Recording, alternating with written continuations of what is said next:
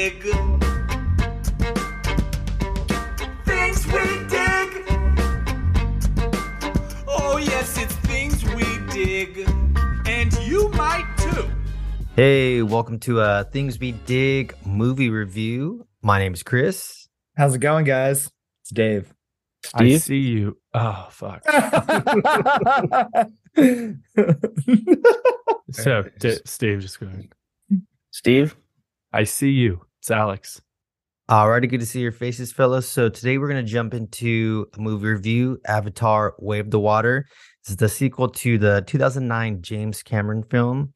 Little synopsis on the movie. Good old Jake Sully is living the life with his wife, Neytiri, and their kids, living a peaceful life, trying to find their way in the Na'vi world where the Sky People return. And a threat is upon Jake and his family. So they have to search for new lands, new people, individuals who are more water breed, and just them getting into the midst of battle with the Sky People. Alrighty, fellas. So, Way of the Water, we waited 13 years for it. Do you guys think it was worth the wait? I'm not like torn. I'm kind of like how I feel with the first one, because I am really impressed by how it looked and just the attention to detail that it takes to make this movie. And overall, I did enjoy the film and the story. I don't think it's like the most amazing thing ever, but I do respect the fuck out of the whole entire process that goes into making this film. But that being said, though, I mean, I did enjoy watching it. How did you guys feel just overall? I mean, how did you feel about that 13-year wait between the films? I definitely was not prepared for it. I think 3 hours was a long time, but I didn't find myself necessarily bored. I think my body just got uncomfortable because I'm getting old. But I was pretty blown away from it. I hadn't seen a lot of 3D movies. And I mean, visually, it was pretty awesome. And I mean, thinking more how James Cameron really is pushing the boundaries in movies, it was great. And I haven't been to the movie theaters in over a year. So it was truly nice to get back. 3 hours. I say give me 4 hours of this. Yeah, so they were shooting this movie actually for 3 years. It's been 13, but took multiple setbacks, multiple delays, waiting for the right technology to do the motion capture underwater. And I would say this movie tops the first one for me in almost every way. Yeah, I would say as much as I enjoyed the first Avatar film, I wasn't like a super fan. So going into it, truly am excited because it's one of those blockbuster movies. I'm always excited for a blockbuster type of movie, especially James Cameron, a big fan of his work.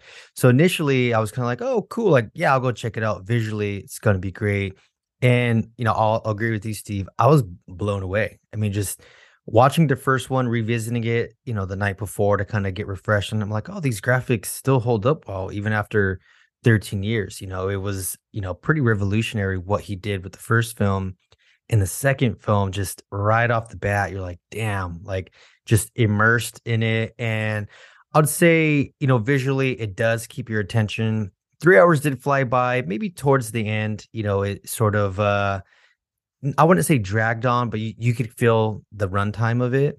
But I would say James Cameron kept the plot pretty simple and maybe relied more so on the nonstop and the fast pace of the movie. And, as we mentioned, just the water scenes, when they're with I would say, I'm not remembering their exact name, but we'll say the Na'vi water tribe, the way of the water, and learning that ways and just being underwater. And I'm just thinking to myself, like, how did he film them? You said mocap suits, Steve? They were doing that underwater and actually filming. So that's remarkable.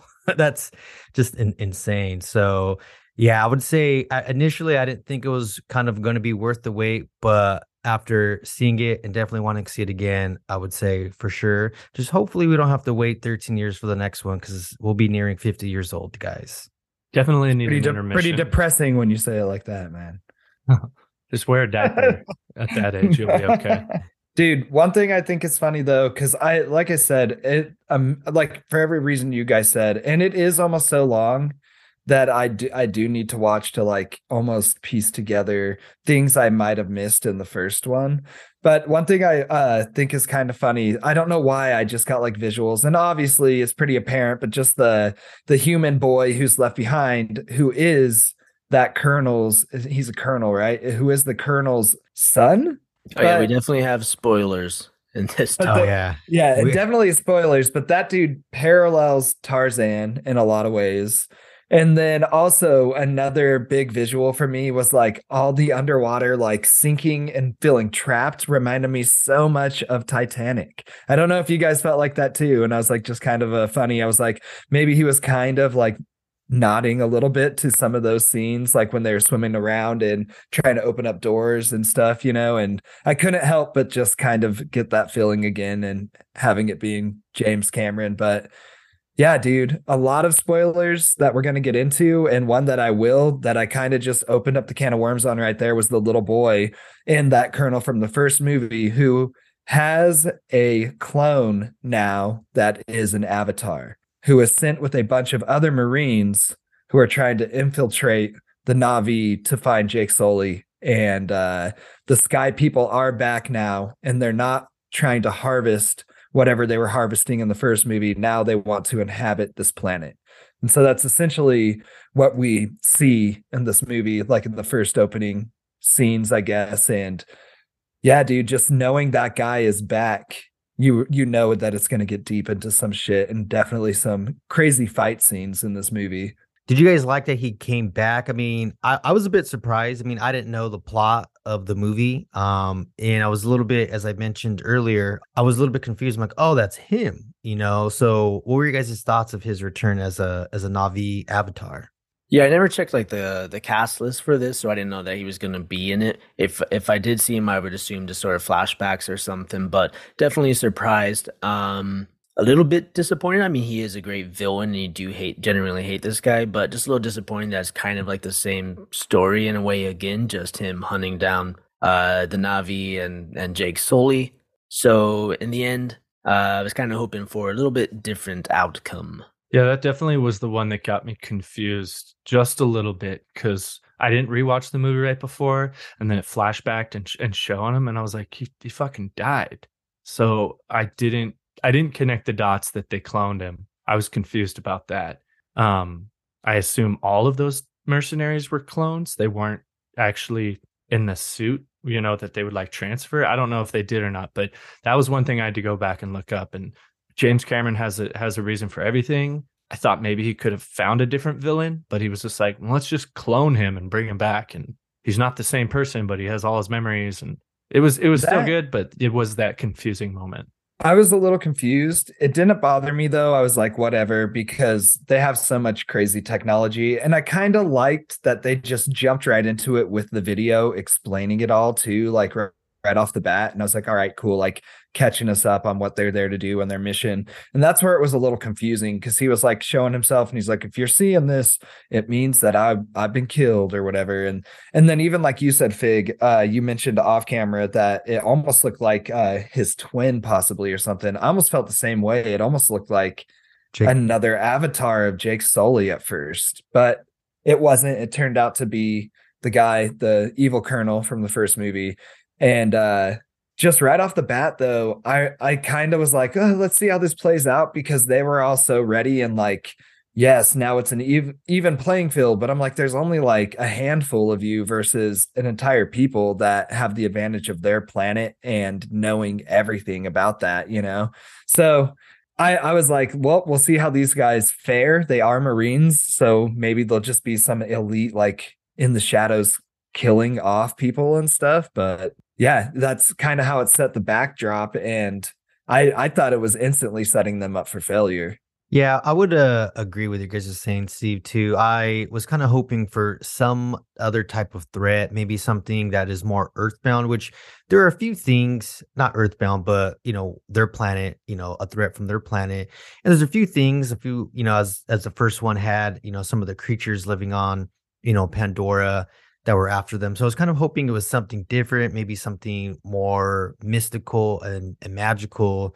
And, as the plot went on, I'm like, I still enjoyed the movie, but there are a lot of kind of cliche sort of tropes in it. You know, it kind of had I don't know, it reminded me of like a Disney Channel movie, like a family, you know, with popular, you know, sons and daughters that go to a different place and they're going through the same type of, you know, things we've seen, you know, multiple times, like, oh, other kids are jealous of them. They have a sister who is different and they have a little sister, you know, kind of, you know, the writing's a little bit sort of cliche in a lot of aspects.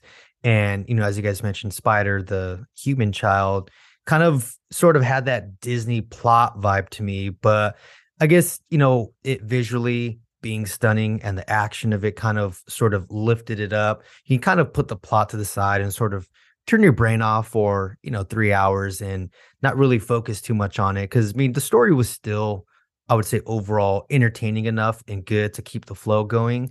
I'm just curious of what they're going to do for the third movie now, which, as you mentioned, spoilers, you know, Colonel Courtridge, you know, survives, and it seems like he's going to be the threat for the third one. So, I mean, what would you guys want to see for the third one? You think there's going to be the same thing over plot wise? First of all, like with the first movie, I think the main problem was, of course, the story. You know, basically it Dances with Wolves, like a Fern Gully.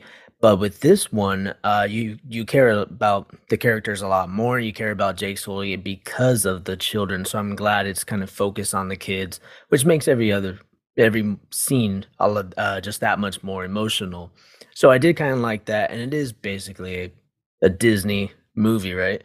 But my question is about this. So, like, let's say the Colonel did die in the end, but don't they have his memories just stored? So can't they just create another avatar of him again and again and again? Essentially, yeah. Yeah, it's like if you watch this one show on Netflix, it was they have their memory stored in a chip, so no matter if you die, they always transfer it. But I hope the third one will be totally different. They did build all these characters, so I hope they do continue that. But I could see definitely him being back, but hopefully him kind of being good or learning to be like, shit, I can't do this anymore. And then hopefully him teaming up with them or something, like, because if it's just the same thing, like, I'm back with more people and I'm going to get you this time, Sully, then it might be a little cliche, but I could see him changing his ways, becoming one with I thought so as well. I felt the same exact way, man. Almost like they kind of alluded to it a little bit by like his son saving him too, and him not being able to let her kill his son, you know, when it's not really even technically his son. But I was like, yeah, if it wasn't a Disney movie, he would have been like, I don't give a fuck, and just like shoot him himself. Be like, I hate all of you. But yeah, dude, when he saved him in the end, it made me think the same exact thing. Like they're kind of setting it up for that next film where who knows what that next crisis will be, or even the people that are there who are still building right now while all of this is going on. I assume they like made a lot of headway on the civilization they're trying to build. They said those robots can build up a building in like hours those or something. Crab-like robots. I mean, maybe while this whole conflict was happening off in the ocean, they've already built up a lot of shit. So maybe the next movie will be a shitload more of sky people coming through, and that dude in his avatar possibly now is going to be, you know, like connecting with Pandora because he's able to connect in as if he is a native and stuff. And he will probably be like the same story as Jake Sully, you know, because I don't know how you can deny that once you've experienced it yourself. So definitely I can see that something like that happening to him and his character in the next film for sure.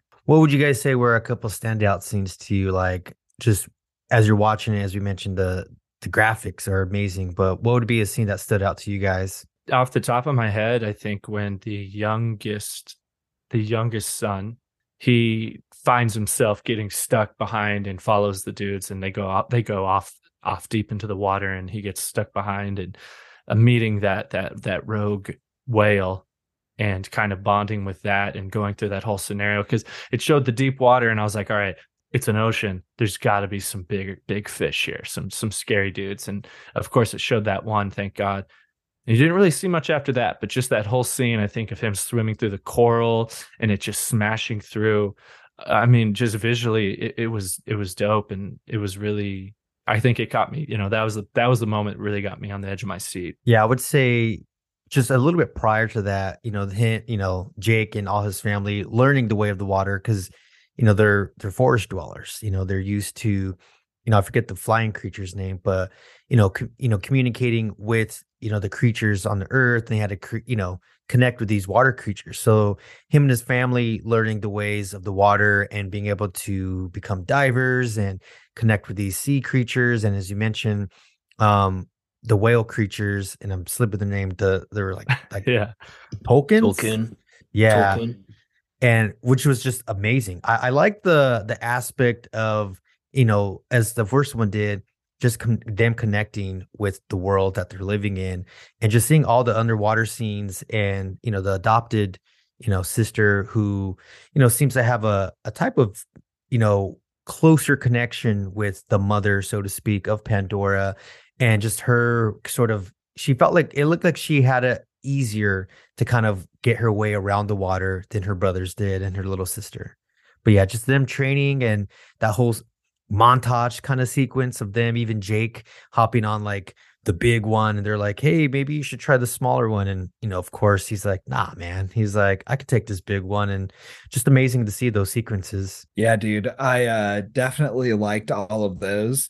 For whatever reason, it's not like a very deep scene at all or anything like that, but I just visually remember seeing the guy's arm get ripped off, and I thought that was pretty fucking cool. Oh yeah, for real.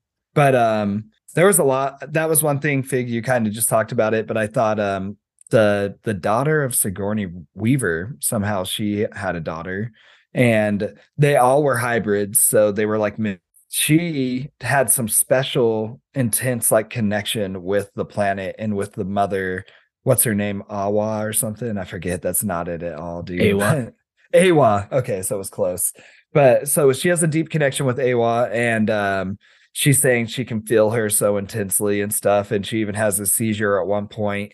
And the human doctor who comes through on his avatar is trying to say that she has something going on with her frontal lobe, and that's going to keep causing her, as long as she plugs in with the planet and with Awa, she's going to get hurt, or Awa, she's going to get hurt. So it's going to be interesting to see what happens with her, because it seems like she really can harness like the power of the planet, and she seems like she's going to be the key to everything possibly eventually. Alrighty, so that was Avatar: Way of the Water. Thank you for joining us on this movie review. Till next time, later days. Catch you next time, guys. See you later. Adios, friends.